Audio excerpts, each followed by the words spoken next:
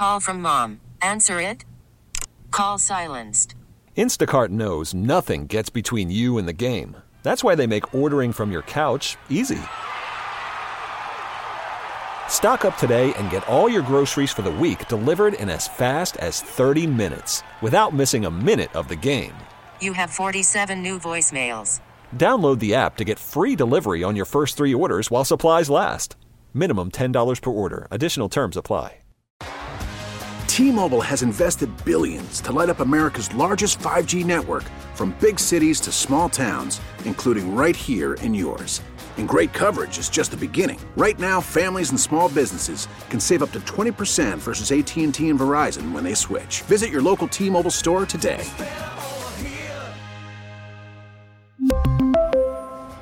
Plan savings with 3 lines of T-Mobile Essentials versus comparable available plans. Plan features and taxes and fees may vary.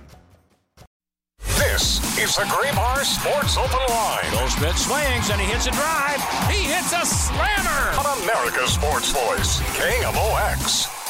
Back at it. It's Graybar Sports Open Line as we take you for another hour, taking you till 8 o'clock this evening right here on KMOX. We have a busy hour this hour. Mike Tanier is going to join us. We'll preview the conference championship games with him in about 10 minutes. Nate Gatter is going to join us near the bottom of the hour. And we'll talk baseball with Kevin Wheeler towards the end of the hour. So a lot going to be coming up here on the program. Sports producer extraordinaire Matt Pauley. Are you familiar with the works of actress Alyssa Milano? No. Really? Not at all? Nah, that name sounds familiar, but I couldn't say, yeah. Okay, so for me, I know her best from her role as Sam Maselli on the all-time great sitcom, Who's the Boss? Haven't seen it. You've never seen Who's the Boss? I watch old TV, but I haven't seen it. I mean, so here's the problem. You watch, like, really old TV. You watch, like, Three's Company and... Three Stooges. I go older than okay. that. So you seem to have this gap in your television viewing of which is kind of like right in my wheelhouse, which is like 90s TV. I like Seinfeld. I like Friends, though. This is even a little bit before that. Okay. Yeah. So this is a little bit before that, like Growing Pains and Who's the Boss, like classic TGIF type shows. Step by Step, Never heard of it. A little bit of Full House. You've never heard of Step by Step? No, what is that? It's got your team? It's got your girl in it, who's from Three's Company, who just passed away recently. Suzanne Summers. Yeah, Suzanne Summers. She was in that show. So, anyways, and then Alyssa Milano went on to be in other shows. She is known for the show Charmed. I think she did some somewhat racy stuff at some point that I'm not quite as familiar with, but I'm sure people in my age group are more familiar with that than me. So there is a reason. There is a reason that I am bringing up Alyssa Milano on a sports program. She is, I can assume she's worth millions of dollars. I would assume she is still active in acting. In fact, you can pick this up. They are working on a Who's the Boss reboot.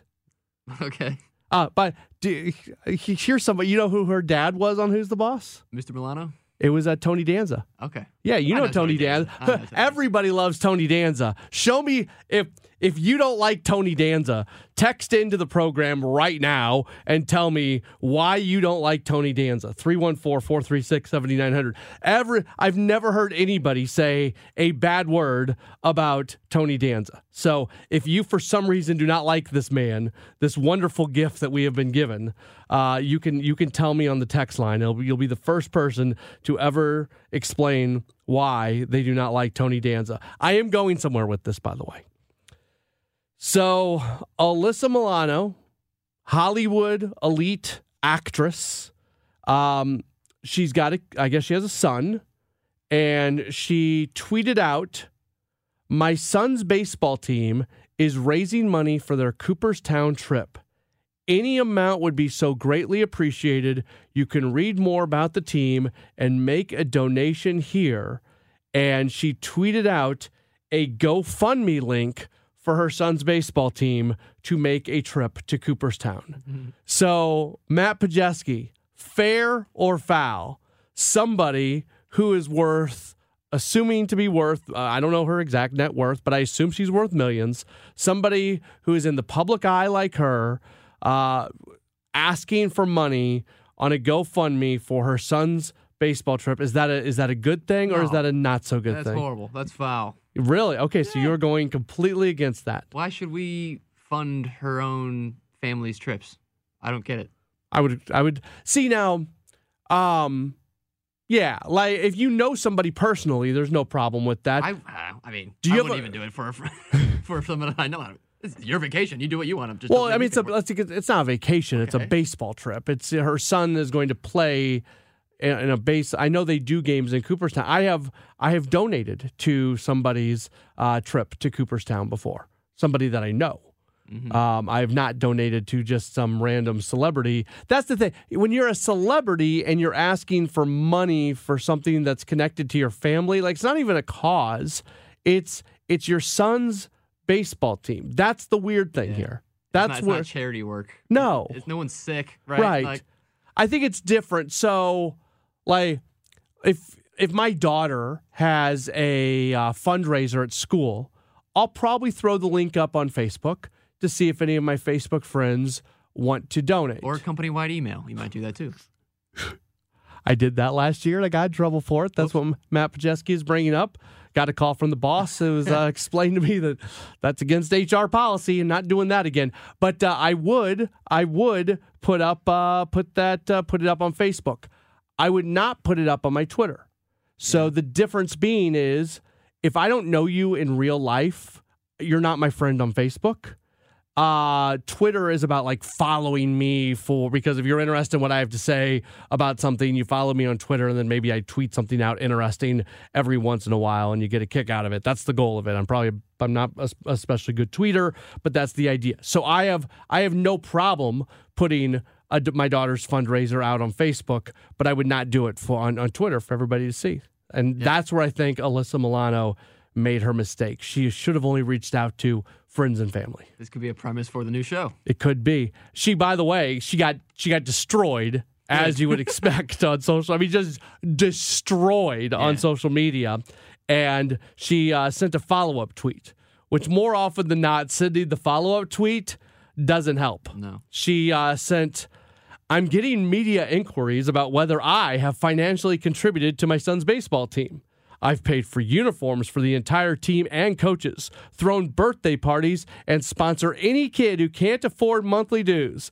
The kids also do fundraising themselves, car washes, movie nights, and many other fun things. Thank you to all who have contributed to the GoFundMe. You've made things easier for these boys and their families." Oh, thank you. So thank you. She's got to toss in that she has paid for other things in the past. Oh, yeah, I've done this and I've done that. This one is just a little bit too much. She turned off responses on her first tweet. That's what people do when they're right about something. Yeah. Let's put ourselves in the old echo chamber and let's not get any criticism from anybody out there. So there you go. Alyssa Milano raising money for her son's baseball team to go to Cooperstown, asking all her, let's see, how many followers does she have on? She has 3.4 million followers on Twitter. Do we know how much money that the GoFundMe raised? Because I'm sure there's enough people who follow her be like, yeah, I'll toss her a couple bucks. All right, let's go take a look. This is really good radio. So far, they have raised $8,346 of their stated $10,000 goal. You know what? Only 97 people have donated. When you have 3.4 million followers, and when I'm talking about this on this show, like this is obviously something that has reached a lot of people. So yeah, they that's, you know what? Good. 97 people just donated. They've gotten 284 total donations. That's still not that much. And who are these people? What are these people doing? Maybe they're just really big fans of Who's the Boss. It's like this politician needs my money to help run his campaign. I better toss him a few bucks. You think Tony Danza has donated? No. Come on, Tony. You know what? Tony should just pay. Tony Danza should. Without Alyssa Milano, you're not going to have the Who's the Boss reboot. You need this to happen. So you know what? They can change their team name. They can be the Fighting Danzas. There you go. There you go. All right, up next, we will get back into things that people probably actually care about, and that's what's going to be happening on Sunday in the AFC and NFC Championship games. Mike Tanier from the Messenger joins us in just a moment. We'll preview a really big NFL Sunday in just a moment. It's a Gray Bar Sports Open Line on KMOX. Call from mom. Answer it. Call silenced. Instacart knows nothing gets between you and the game. That's why they make ordering from your couch easy. Stock up today and get all your groceries for the week delivered in as fast as 30 minutes without missing a minute of the game. You have 47 new voicemails. Download the app to get free delivery on your first 3 orders while supplies last. Minimum $10 per order. Additional terms apply. T-Mobile has invested billions to light up America's largest 5G network, from big cities to small towns, including right here in yours. And great coverage is just the beginning. Right now, families and small businesses can save up to 20% versus AT&T and Verizon when they switch. Visit your local T-Mobile store today.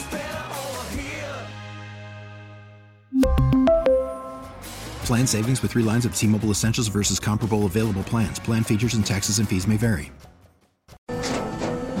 After the end of a good fight, you deserve an ice-cold reward. Modelo is the mark of a fighter. You've earned this rich golden lager with a crisp, refreshing taste. Because you know, the bigger the fight, the better the reward. You put in the hours, the energy, the tough labor. You are a fighter, and Modelo is your reward. Modelo, the mark of a fighter. Drink responsibly. Beer imported by Crown Imports, Chicago, Illinois.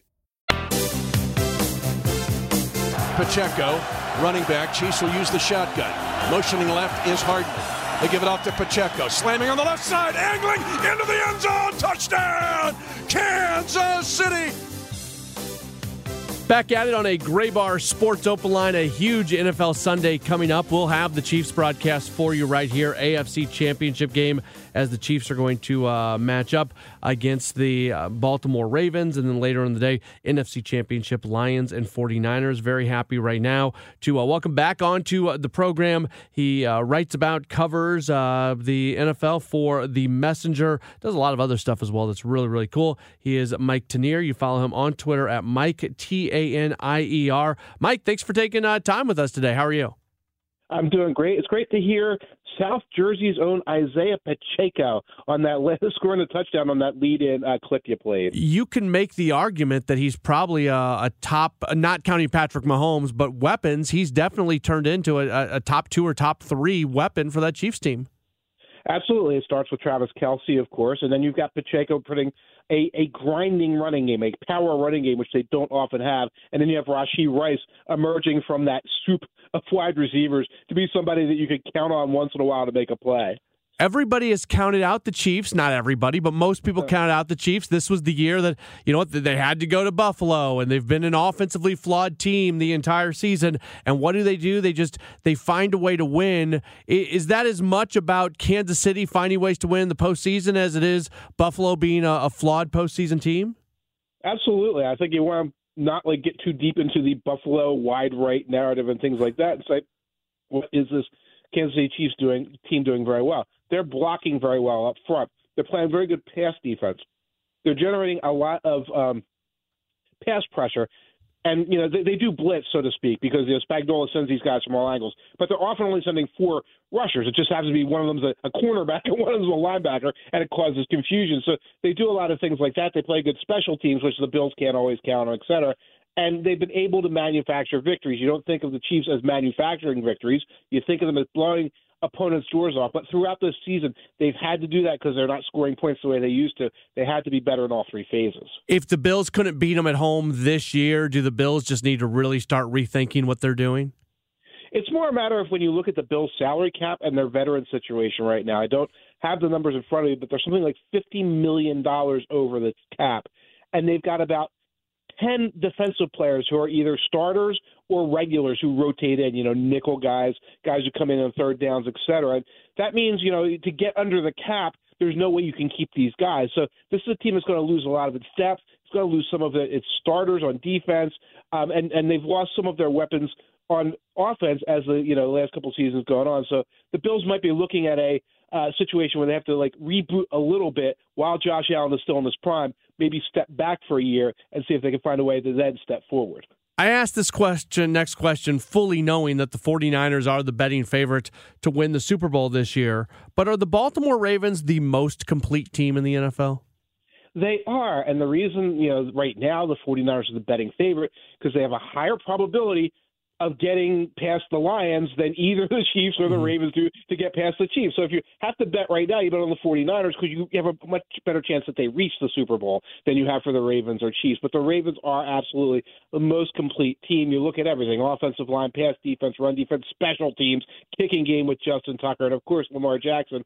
And you don't see anything, I guess, running back.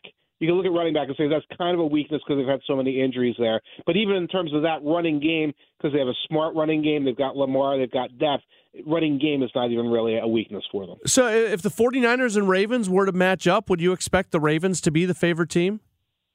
I would think that because they beat the snot out of the 49ers in like week 17 that they would, but I'm not sure. I did see early lines that had the 49ers are favorite. So we'll have to see going into that and look at things like who's actually healthy. When those old lines were posted, not only was Debo still on the injury list, but so was Andrews and so was Marlon Humphrey. I would guess that it would probably be Ravens by about a point or two. That's kind of funny. People don't think about it that way because you're right. They're the Super Bowl favorite because their path is a little bit easier. But there is certainly a scenario where they win their game and they go from being favored to win the Super Bowl to being favored to lose the Super Bowl. Exactly. With 2 games out, the probability is a little bit different because there's 2 stepping stones. Who do you like in this Chiefs-Ravens game? I like the Ravens for all the reasons you said. Yeah. Again, I'm impressed by all the things that the Chiefs have done, how they've sort of pivoted a little bit when their receivers have been playing poorly. They've had this chance to develop Rice. They've kind of learned a little bit what they can't do with some of the guys they have out there, and they still win these games. You look at the Ravens, they don't have weaknesses like that. And seeing that Andrews is going to play at tight end, you have a team now that hasn't really missed him because Isaiah Likely has been playing so good at tight end. And all the things the Ravens can do offensively. Now they can go out there with 2 tight ends, 2 star tight ends, and you're stuck looking at this and say, okay, 2 tight ends and a running back and Lamar. Are they running? Are they running an option? Are they passing? They're going to beat you with the blocking with those 2 big guys. It's a hard team to deal with on offense. It's a team that can shut down. We've seen them shut down some of the strongest opponents in the league already. In the NFC, as Mike Tanier is continuing to join us here on the program, NFC Championship game, it feels like the Lions are the sentimental favorites for the vast majority of the nation that doesn't have a real rooting interest in this team. Yeah. But at the same time, it feels like the 49ers are the better team. The 49ers are the better team top to bottom. And, if you watched the Lions' defense against the Buccaneers, the Lions won that game, and, they kept the Buccaneers' arms length. It looked like, if the Buccaneers were a little bit better, if the quarterback was a little bit better, Baker Mayfield, if they had any more, talent on the offensive line, that the Lions were just going to get smoked because they don't have the secondary. They don't have experience at linebacker. Teams can pick apart that pass defense. That pass defense is now going to be facing Deebo Samuel and George Kittle and Christian McCaffrey and Brandon Ayuk, and then they have this other set of guys that they can go to if you somehow take care of all those guys. And I feel like the Lions defense is just going to get picked apart over the middle of the field by all these guys we know can catch that short pass and turn it into a substantial gain. The 49ers, I know when they had their little losing streak, there was a lot of players that weren't available for them, and they're a different team now. But they did show that ability to kind of all of a sudden fall off out of nowhere. Is that the hope for the Lions more than just playing their best game? Are they going to need a little bit of help from San Francisco if they want to pull this upset? Yeah, it kind of feels that way because, I try to stack up everything that the Lions do well. And it's like, well, Aiden Hutchinson is a great player. That's phenomenal. They don't have a second pass rusher, so you can kind of run away from Aiden Hutchinson when he gets loose. Sam Laporta and Amon-Ra St. Brown are great. They're great on short passes towards the middle of the field. There's no deep threat. Jameson Williams is not the deep threat. So you almost need to look at it and say what happened during those 3-game losing streaks that the Niners had earlier in the season. And it wasn't just that Debo was out. It was that Trent Williams was out on offense. It was Christian McCaffrey was limited. So you don't want to – the Lions aren't going to say we need injuries, et cetera. They need those guys to have a step-down game in some sort of way where that is not that part of their the 49ers attack comes unglued, and that gives the Lions an opportunity to stay in the game. Before I get you out of here, the biggest kind of side story going on in the NFL right now is the fact that it looks likely that Bill Belichick is going to be shut out from the hiring cycle. And when he parted ways with the Patriots, it seemed like a foregone conclusion that he would be coaching somewhere this upcoming season. Now that seems somewhat unlikely. What does that say about teams and Belichick and just the state of affairs right now that a guy like him and his resume is not getting a job? I think there's two elements that people have to keep in mind. Is that one, some teams looked at Bill Belichick and said, he's not going to fit what we need and what we want to do right now. We don't want to bring in a legend with baggage who's going to take over the entire personnel structure of our team, where we have a general manager, maybe we have a team president, and those guys get sidelined. You know, a lot of teams just looked at that and said that's not where we are right now. And the flip side of that is Bill Belichick probably looked at a couple of these teams and said, I'm not going there. You know, Bill Belichick did not say, oh, my God, I better call the Carolina Panthers right now and get aboard that sinking ship. He wasn't going to do it. So when you look at the possible fits, you know, the Chargers might have been one. The Falcons certainly was the best one. But there are a lot of vacancies out there where both sides would have looked at it and said, this doesn't make much sense. And remember, Bill Belichick doesn't need a job. He's not hard up for cash. If he disappears for a year, his name's going to be up every set of lips every time some team wants to make a big splashy opening. You mentioned the Carolina Panthers. What are they doing? They gave a 6-year contract to a guy that has zero track record. Because they have to, because they fired the last two coaches in midseason, last 2 years. They've had 4 coaches in the last 2 years. So even for a guy like Dave Canales to bring him in who doesn't have a lot of experience, you had to put some reassurance on the table. And the 6-year contract is reassurance for the coach and for people around the league that, you know, like agents and players who might go as free agents to say, oh, the owner, Tepper, realizes he can't just keep firing coach in midseason. So that's what they're doing there. That said, you can see the guys they brought in, Canales, Dan Morgan as general manager. These aren't guys with really big resumes right now. It looks like this owner is going to go with younger guys, probably had some people who he knew were going to tell him no, and realize that, you know, from an organizational standpoint, they've got to rebuild from the ground up. They absolutely do. Mike, before we get you out of here, always like talking to you because we get to plug everything you guys have going on at the Messenger. You're part of just an incredible sports staff there. We don't talk about it in pop culture very much in terms of the sports content at the Messenger, but it's really, really good. That's right. You know, we're a source for politics, news, business, tech, everything else. We got a sports section too. A lot of people in the baseball section, college basketball section, working very hard. Come check it out. Awesome. Very good. Mike, thanks so much for the time. Enjoy Sunday, and we'll talk again real soon. You got to take care and enjoy the weekend. Awesome. Very good. There's Mike Tanier joining us via the Quiver River guest line. Up next, Nate Gatter joins us to talk City SC. It's a Gray Bar Sports Open Line on KMOX. Baseball is back, and so is MLB.tv. Watch every out-of-market regular season game on your favorite streaming devices, anywhere, anytime, all season long. Follow the action live or on demand. Track 4 games at once with multi-view mode and catch up with in-game highlights. Plus, original programs, minor league broadcasts, and local pre- and post-game shows. Go to MLB.tv to start your free trial today. Blackout and other restrictions apply. Major League Baseball trademarks used with permission. This is the Gray Bar Sports Open Line. Goldschmidt swings and he hits a drive. He hits a slammer. On America's Sports Voice, KMOX. Continuing on with a Gray Bar Sports Open Line right here on KMOX. My name is Matt Pauley. Matt Pajeski is here. We've got you for about another 25 minutes. Kevin Wheeler is going to be with us in just a moment. But right now, we're going to go to the Quiver River guest line and welcome in a guy that you hear on this station a fair amount. He is the host of the St. Louis City Soccer Report. Sometimes when I'm not hosting Sports Open Line, he's hosting Sports Open Line, and he does lots of other things. He's our very, very close friend, Nate Gatter. Hey, Nate, how are you? I'm good, man. How are you? I'm good. So City plays a preseason friendly today down in Port St. Lucie, Florida. They play to a 2-2 tie. Anything to take away from this one? I'm always hesitant. I mean, people, you know, I think this is some of still the fact that things, with the exception of the playoffs last year, have really never turned sour for this fan base. People are very excited. Still a new team, and a new team that's really never steered them wrong. So people get very excited about just seeing them back on the field, which, I mean, there's nothing wrong with that. But certainly I don't take much from this. Certainly not more than you would say spring training games, with the exception of the fact that they tinkered a little bit with formations, which I thought was interesting. Not necessarily a big deal. We don't know. Maybe Bradley Carnell was just trying to make sure he got everybody on the field, because they essentially did what they did in the preseason last year, which is play 11 guys for the first 45 minutes, play 11 different guys for the second 45 minutes. And I think maybe the fact that they used 5 at the back in the second half, a back 5 with essentially 3 out-and-out defenders and 2 wingbacks, is interesting. That's something they tried a couple of times last year. Particularly that Seattle game relatively early in the season stands out. It did not go very well. But, of course, they've added 2 new fullbacks in the offseason, and that could really change their ability to play a formation like that that's going to rely on wingbacks a little bit more. They used 2 strikers in the first half, 1 in the second half. So just a different kind of formation. But, again, I think it's hard to say at this point whether that means Bradley Carnell is thinking he wants to use a different formation or be more fluid formationally this year, or whether it's just that was the way he was going to get all 22 guys on the field that he wanted to, and who really cares about the formation that much in preseason. Well, it might be most interesting about the 5 in the back because, as you mentioned, they brought in 2 new players this offseason.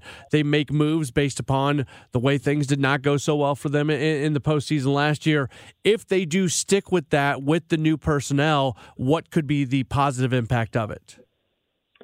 Well, I think the positive impact would be, in theory, if you play 5 at the back, it can give you both maybe a little bit more security at times. I mean, we saw against LAFC late on in the regular season in the home game, even though it ended goalless, how much the City fullback struggled to cope with some of the high-level technical skill and pace of somebody like Denis Bouanga. Obviously, I mean, he's as good a player as there is in the league, so there's no shame in not being able to cope with that easily, but that was certainly an issue for City. Then in the playoffs, Kansas City did a great job of cutting them open in transition, in part by isolating the fullbacks and creating some opportunities to switch the field and have City undermanned.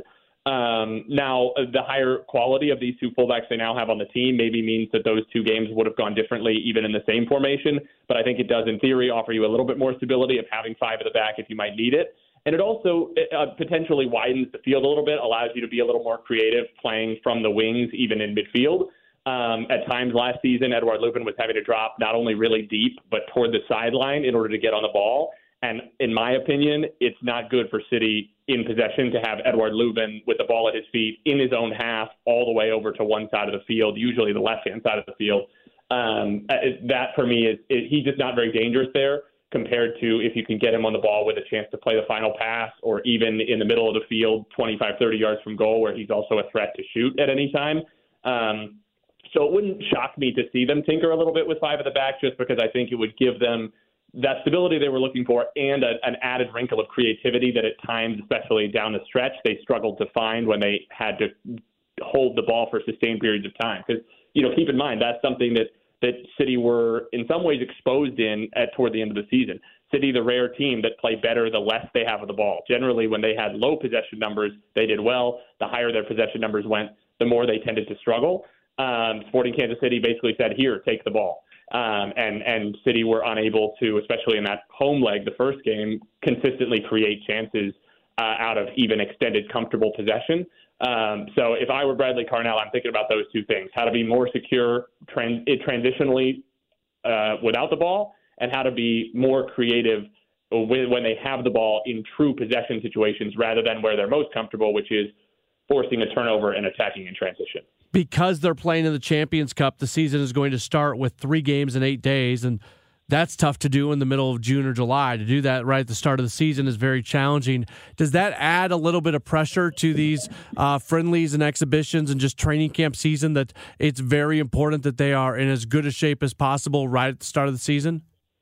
Yeah, it's a good point. I think it puts a fair amount of pressure on the fitness staff to make sure they're getting everything exactly right, because it's a balance. It always is, but especially when you're going to come out of the gates this fast. Yeah, you want guys to be fully in the swing of things and ready to go. At the same time, the absolute last thing they want is to pick up an injury or 2 when the season starts with such a flurry of games. So I think it's going to be important to find that balance. Obviously, I'm not an expert on how to find that balance, but City pour a lot of resources and a lot of really smart people into doing exactly that. They have a ton of data. They track everything these guys do, and it's going to be a big part of the physio staff, trying to make sure they have everybody, which, again, might be different spots for different players, but have them in the best possible shape to avoid injury, yes, in the preseason, but be ramped up to 100% or close to it come February 20th. Before we let you go, it's not that long until you and Jen are going to be back with the St. Louis City Soccer Report. It's going to be coming up mostly on Thursday nights this year, and we're so excited for it. Very quickly, just kind of give a plug for when that's going to be going. Yeah, so we're going to get started. We'll start on Sundays in the old time slot, noon to 2, but that'll just be a couple of shows. Our first one, I think, is going to be February 11th. And we'll do 2 or 3 shows there before the season starts. And then we're going to generally be on Thursday nights during the year because that kind of works with the Cardinals schedule. And when we have some space, it's a space for people to talk St. Louis City. It's the only devoted 2 hours that we do, although we spend plenty of time on it elsewhere on KMOX. Obviously, we have a lot of great guests from all over the country, some really big names who know a lot about the league. So whether you're looking to talk more City or learn more about the rest of the teams in MLS, or talk refereeing, because we have George Ganser on every week. I mean, there's a lot of interesting stuff, I think, if you're somebody who's got that itch and needs a little bit more to scratch it, we're the spot. And I get to see you every week, so I like that. That's true. We love it. Yes, very good. Nate, thank you for the time. Have a wonderful weekend. Enjoy the games on Sunday, and I'm sure we'll be talking again very, very soon. You too, Matt. Thanks a lot. All right, there's Nate Gatter joining us again. St. Louis Soccer Report. It's going to start on Sundays from 12 to 2, February 11th and 18th. And then as we get into baseball season, where Sunday afternoons, they're kind of busy here at KMOX. If you did not know, the show is going to shift to Thursday nights, generally from 8 o'clock to 10 o'clock. So immediately following this show, we'll get into the St. Louis City Soccer Report with Nate and Jen and the full cast of characters that they have involved in that program. So looking forward to that being back once again this year. Do not go anywhere, because when we return, Kevin Wheeler is set to join us. Always like just chatting with him about all things going on with the Cardinals. Haven't really got the chance to come on with him and talk since the Carpenter signing, since the Edman announcement with the 2-year deal, and also the announcement earlier today with them maybe adding to their bullpen for probably later in the season. We'll get into all that coming up next here on KMOX. News Radio KMOX, the home of the Cardinals. Welcome back. It's a Gray Bar Sports Open Line here on KMOX. Now, generally on a Friday night, this is the time that we would be talking with Rachel Zimmerman because of the Rachel Zimmerman Show. I'm not Rachel. You're not Rachel. Kevin Wheeler is going to join us instead. It initially was not an instead situation. It has turned into an instead situation. Hi, Kevin. Yeah, Rach is still in Japan, so she'll be coming back this weekend and back to normal next week. So unless she just decides to move there and live there for the rest of her life. You never know.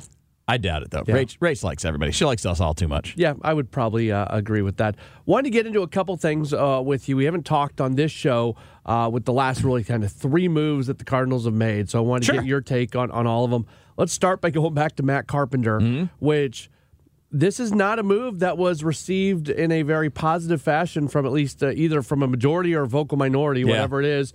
People feel like the Cardinals could have done better, but the Cardinals keep telling us that this is about providing leadership in the clubhouse, and that's what they want to get from Carpenter. Yeah, I mean, look, there's nothing to be angry about because there's no risk, right? You're paying the minimum, so if you end up saying it's not working out, he's not hitting in spring training or whatever, you can move on from this, and you're not bound by it.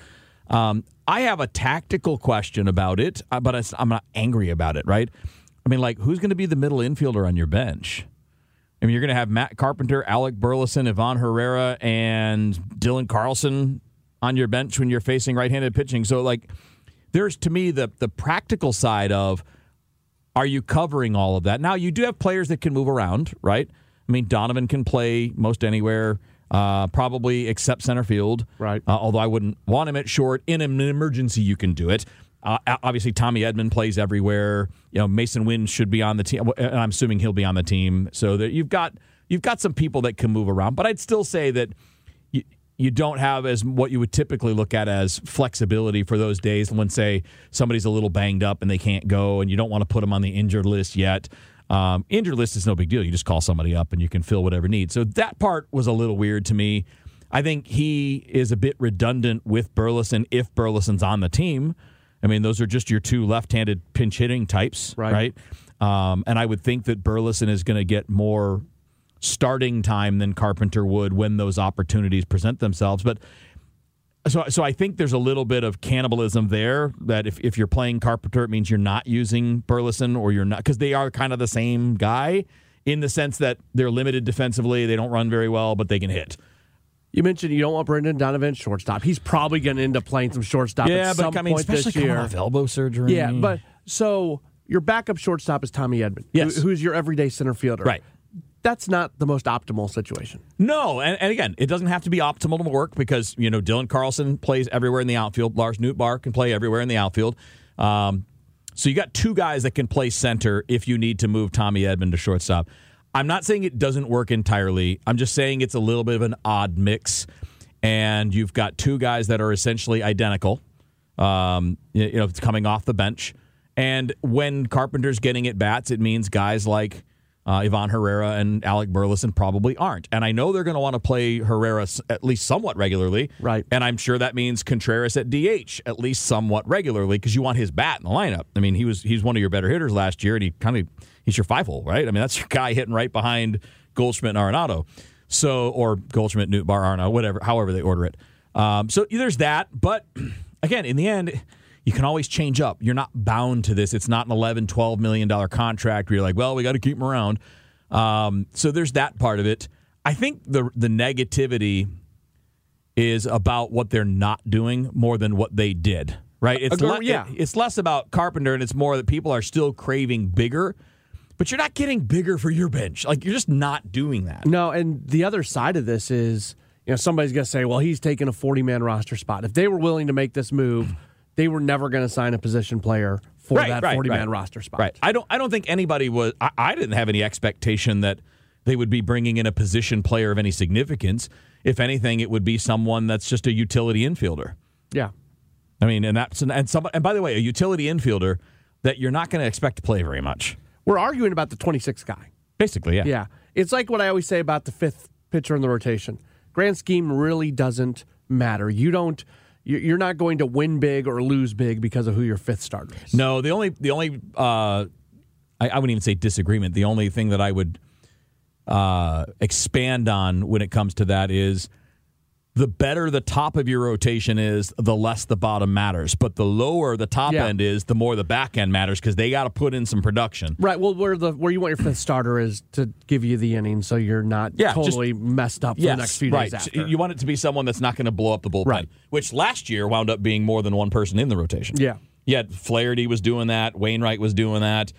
Even Michaelis at times was doing that. So, Matt's early in the year, they had a bunch of guys that were blowing up the bullpen. So that'll be one of the things that we hope is different this year. Tommy Edman's back on a 2-year deal. They avoid arbitration. I think now you can look back and say when you saw the difference in arbitration figures, you knew they were working on something bigger. It made sense. It did make. There's just no way, especially when you're not talking. If you're talking about $450,000 difference, and one submitting $500,000 and the other one submitting $950,000. That's a big gap in a percentage. Right. When you're talking about $6, $7, $8 million a year, that's so little. You'd think they figured it out. And of course they did. Yeah. We found out earlier today the team signing Josh James to a minor league contract. Had some big league time in Houston, 87 games, 2018 to 21. Throws hard, averaged 13.3 strikeouts per 9 innings pitched. He has not pitched anywhere since undergoing flexor tendon surgery back in October of 2022. He has not appeared in the majors since 2021. If it works, it's a really good signing. If it doesn't work, well, it's a guy on a minor league contract. It's a depth guy at AAA in your worst case scenario, right? What's nice about him, you mentioned the strikeouts. I mean, this is a guy that when he was healthy, 2019, 2020, somewhere in that range, you go look at Baseball Savant, he was in the top 5 to 10% in Major League Baseball in fastball velocity, and he also had a slider that's a wipeout slider. His biggest problem is command. He doesn't throw enough strikes. But we've seen people at times figure that out. Yeah. Now, who knows? I mean, look, again, it's a lottery ticket. You just went out and spent $2 on a lottery ticket. You might get nothing for your $2, and you might win $10, or you might win $100, or you might win $50,000. You're probably not going to win $50,000, though. I think whatever negativity is there is the worry that all of these kind of depth moves, from the Rule 5 pick to to Riley O'Brien from Seattle, to all those guys that they've added, means they're not going to add another established bullpen piece. I think that's the worry, and that worry might be right. It might be. I still think they have one more move to make. I hope so, because but guys are starting to come off the board. Yes, they are finally. Like just this week, you had Stevenson go to the Angels. The Rangers yesterday signed Robertson. John. I was going to call him John Robertson. I don't know who that is. But that's, to me, where the worry is coming from. If you're worried about the minor league deals they're giving out, I mean, it's still dumb. It's there's no point. If your worry is they're going to just say, we're going to solve this with these numbers and not get one more established piece, I think that's a valid concern. Because I still don't think you have enough known commodity for the back end. 100% agree. 100% agree. They need one more pitcher at least. One more would be what? And again, doesn't have to be a closer. That's not what we're talking about. We're talking about one more guy that you can hand the ball in the seventh inning when you're up by one, and you trust that they're going to get the outs. Somebody that's got a major league track record. Yes. I would love another lefty. That would work too. Matt Moore sounds great to me. Yeah. It also should be noted, like Jojo Romero did not break camp with the team last year. No. There's going to be somebody who's in AAA when the season gets started who's going to be getting very important outs for the Cardinals by the time the season ends. Absolutely. That's the point of all these depth moves, right? Is you want to have enough guys to get through the year if things don't go as planned health-wise. Kevin, good to see you. Have a great weekend. All right, buddy. Have a good weekend. Go Lions. You're a big Lions guy. Lions. Go Lions. I'll be. We don't I'm really with have you. a cheer or a song or anything that I know of. We're new to this being good thing. Make one up. Or just growl. Lions. Go Lions. Rawr. That's Kevin Wheeler. This has been a Gray Bar Sports Open Line. Have a wonderful, wonderful weekend. Look forward to talking to you on Monday right here on KMOX. T-Mobile has invested billions to light up America's largest 5G network, from big cities to small towns, including right here in yours. And great coverage is just the beginning. Right now, families and small businesses can save up to 20% versus AT&T and Verizon when they switch. Visit your local T-Mobile store today.